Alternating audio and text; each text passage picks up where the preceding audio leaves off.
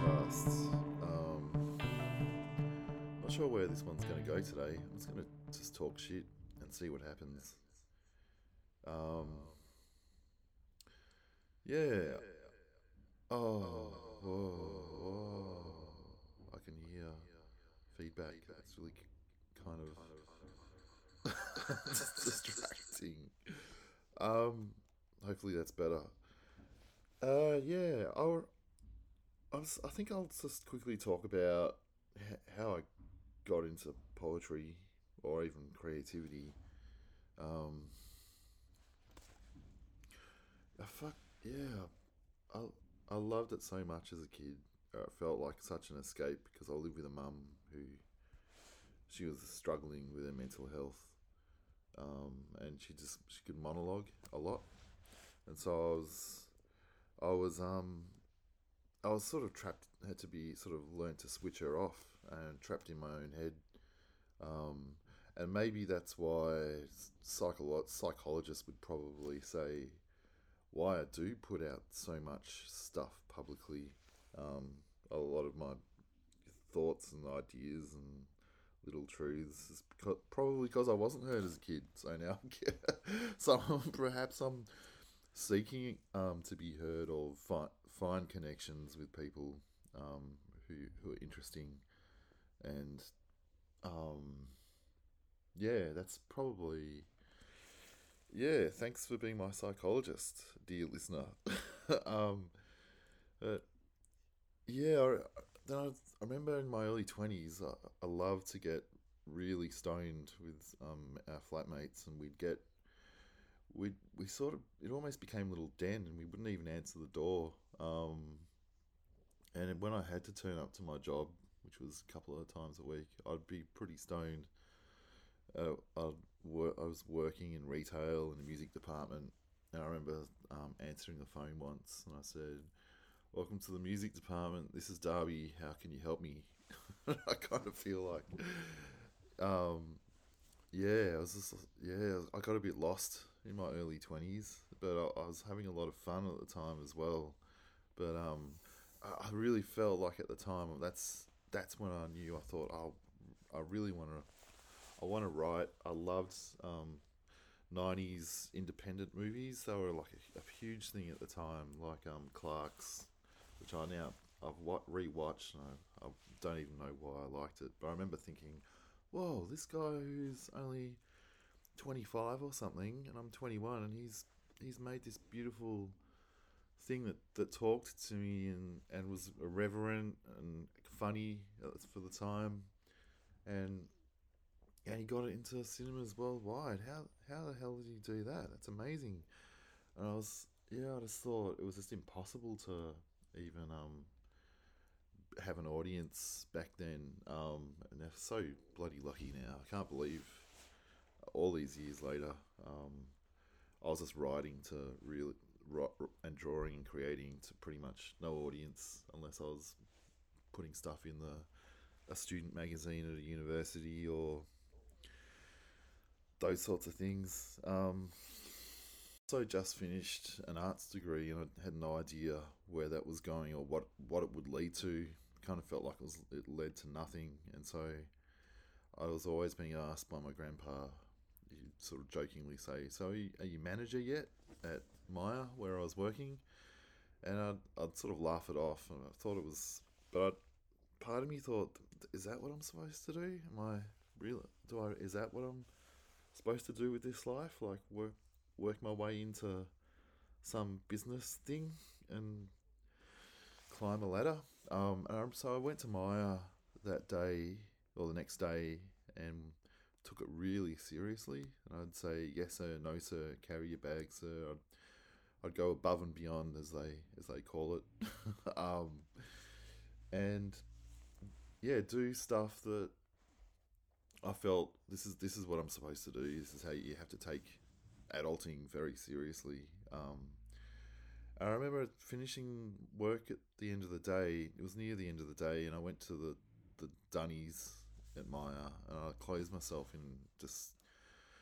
I had a panic attack, and I cried a little bit. I was thinking, holy shit, is this what I'm supposed to do for my entire life? Just really push the shit out of shit that I don't want to do, and really care about stuff that hurts my heart.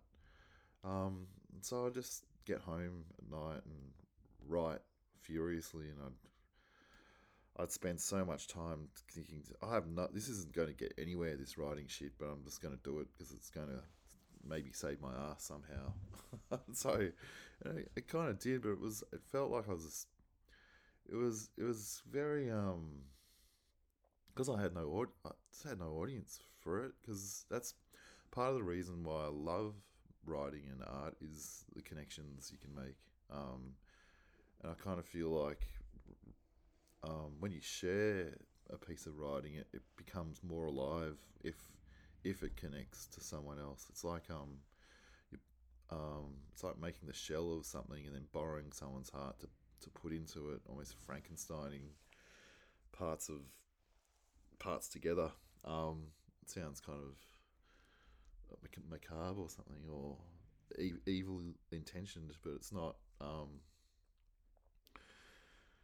But yeah, like I'd get into other jobs through life. Like I remember being sent to the dole. Eventually got sick of me being on the dole, and told me to go to a resume writing course. And at the time I was just like, this is sort of late 20s. I was just like, oh, this is bullshit. And so I wrote a piss take resume that included stuff like just my interests, like the enjoyment of being tall and my father, getting a little bit wet in the rain and quickly running inside, um, comparing data with completely irrelevant other data. Um, it was, yeah, and then I had a section at the back of this resume that just had pictures of people shaking hands wearing business suits, and then I'd go into a psychological description of me that it was me being employed, proof of me being employed with these pictures of handshakes. Yeah, and I sent that to almost every single job in the Age at the time, back in 2007 or so. It was like 2,500 jobs, and people thought I was nuts. But it was just kind of, yeah, pranking around, mucking around, and but advertising really liked it. They saw what I was trying to do, and they took me on and said, "You're a writer," and I said, "No, I'm not." And they said, "No, you're a writer," and I said, "No, I'm not." And so I gave it a shot and was writing dad's jokes for Coles, pretty much like funny puns. I'd never written a pun in my life, but they were actually, yeah, it was just, they were really fun. And then I remember a senior copywriter there asked, "So Darby, what are you reading?" And I said nothing, and he said, "You can't be a writer if you're not reading." And so I started reading poetry because it felt very similar to copywriting in that you had to say a lot in only a few words, high combustion stuff, and so I was reading um, a lot of poetry, and I felt, holy shit, this is like medicine. It actually, I feel makes me feel good, makes me feel a bit alive. And so I thought I'd start even trying to write that sort of style of prose poetry. I know that it's the accessible stuff like Mary Oliver and Charles Bukowski and Billy Collins is very. They've sold a lot, and a lot of traditional non poetry readers read that. But I know that people, the serious poets, would probably think that that's not even real poetry. But I loved it, and I felt like I always I was always creative, but it was like a means to an end writing. Like I'm not naturally gifted at writing, but I can work it. I've worked at it, and I can make it do some things that I wouldn't have been able to do 10 years ago. But yeah, that's the roundabout way I got into um, writing. But yeah, I remember, yeah, in jobs. I was working at a bank once, and I worked in as a copywriter in different places over the times, and I never fit in just culturally. I was always um, sort of I just didn't understand the idea of sitting around and talking about marketing stats and if we're up on budget or below budget, and I don't just it's like people talking rubbish. It's not even real. Just felt, but it was, and I couldn't hide the fact that I had contempt for it. Like that's kind of my downfall. In some ways that I'm really shit at being able to hide what I think about things sometimes, and it's kind of shit because, as a friend said recently, the world's reached peak opinion, and we don't really need any more opinions. It's kind of holy shit. We're drowning in opinions at the moment, but yeah. So yeah, these in these places, people would eventually a few different bosses would come up to me and eventually say, "Darby, you're not really suited for this job. Shouldn't you just be writing poetry or something under a bridge, or just shouldn't you?" When they said that, I was like, "You're basically saying that I don't deserve to be making a living." I know that's stupid. That's not what they were saying. My stupid little offended brain went, they're saying that I can't even be an adult in this world, which I can't. It's true. I'm just shit at being an adult. Like I, I remember getting home and seeing my letterbox. It's been filled with bills about 5 years ago, and just chucking them. I'd had a few beers and I just chucked them all in the bin. I didn't even look, but it felt so good picking out a shitload of bills from my letterbox and just throwing them in the bin. I guess what it's leading to is my whole life, all in my 20s and 30s, I wanted to be a cartoonist. I loved satire and humour. And I realised I was getting nowhere with that because my peers had all secured the cushy gigs with the magazines and the newspapers and had regular spots, and it was very, you really couldn't, you couldn't really break into it. It was like, so I had creativity at my core, but I didn't know. So I can't be a cartoonist because I can't really make a living off that because everyone's got all the spots. So I just moved into writing poems, and I thought that's even a shitter way of trying to make money. But I, but but the stuff that I was reading was sort of saving my life. It was like poetry. I can't believe that shit could really have that sort of effect. So I couldn't not write it. It's funny. You've just got to honor your instinct, and you've got to. For me, I've just been had to be prepared to try different things. Still have the core of creativity, but just try out different ways of presenting it. Even now, I'm doing a podcasts, and they're very popular. But what I love about podcasts is, and it's kind of bad. It's good and bad.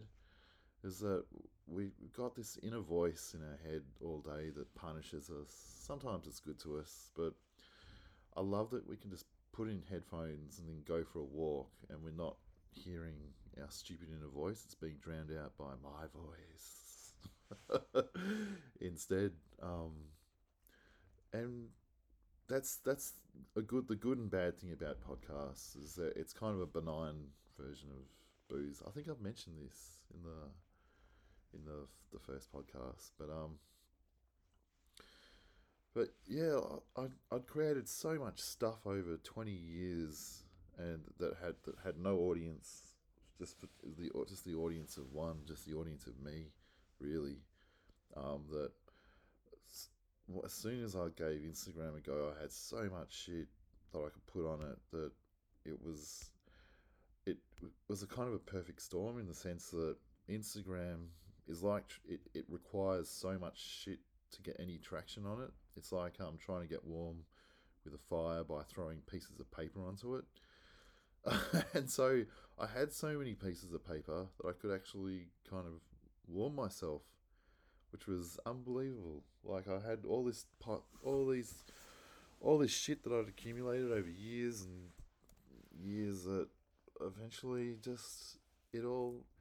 I felt like the damn wall had broken after being alone with my work to all of a sudden having an audience, and it just feels. Sometimes I go, oh, holy shit, that's unbelievable. Like right now, I go, holy shit, I can't believe I've got like people that would bother even listening or to the shit that I say or write or whatever. And sometimes I actually do feel like it's not real. Every people are just bots. Like I've even before the whole bots thing um, happened, I felt like that's none of this is real. But when I did my first book launch and a whole bunch of people turned up, it's like what people on Instagram are actually real people.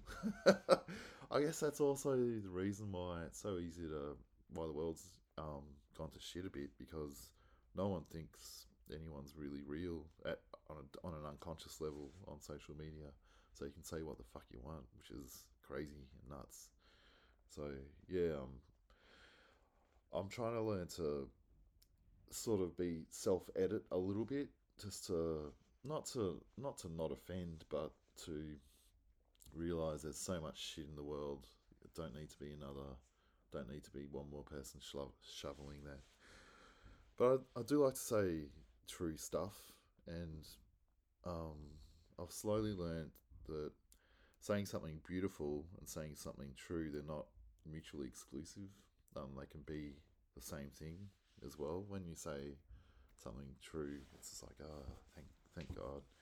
I think I said that in the first episode as well. But anyway, um, but yeah. Anyway, I think that's what I've got for the moment. Unless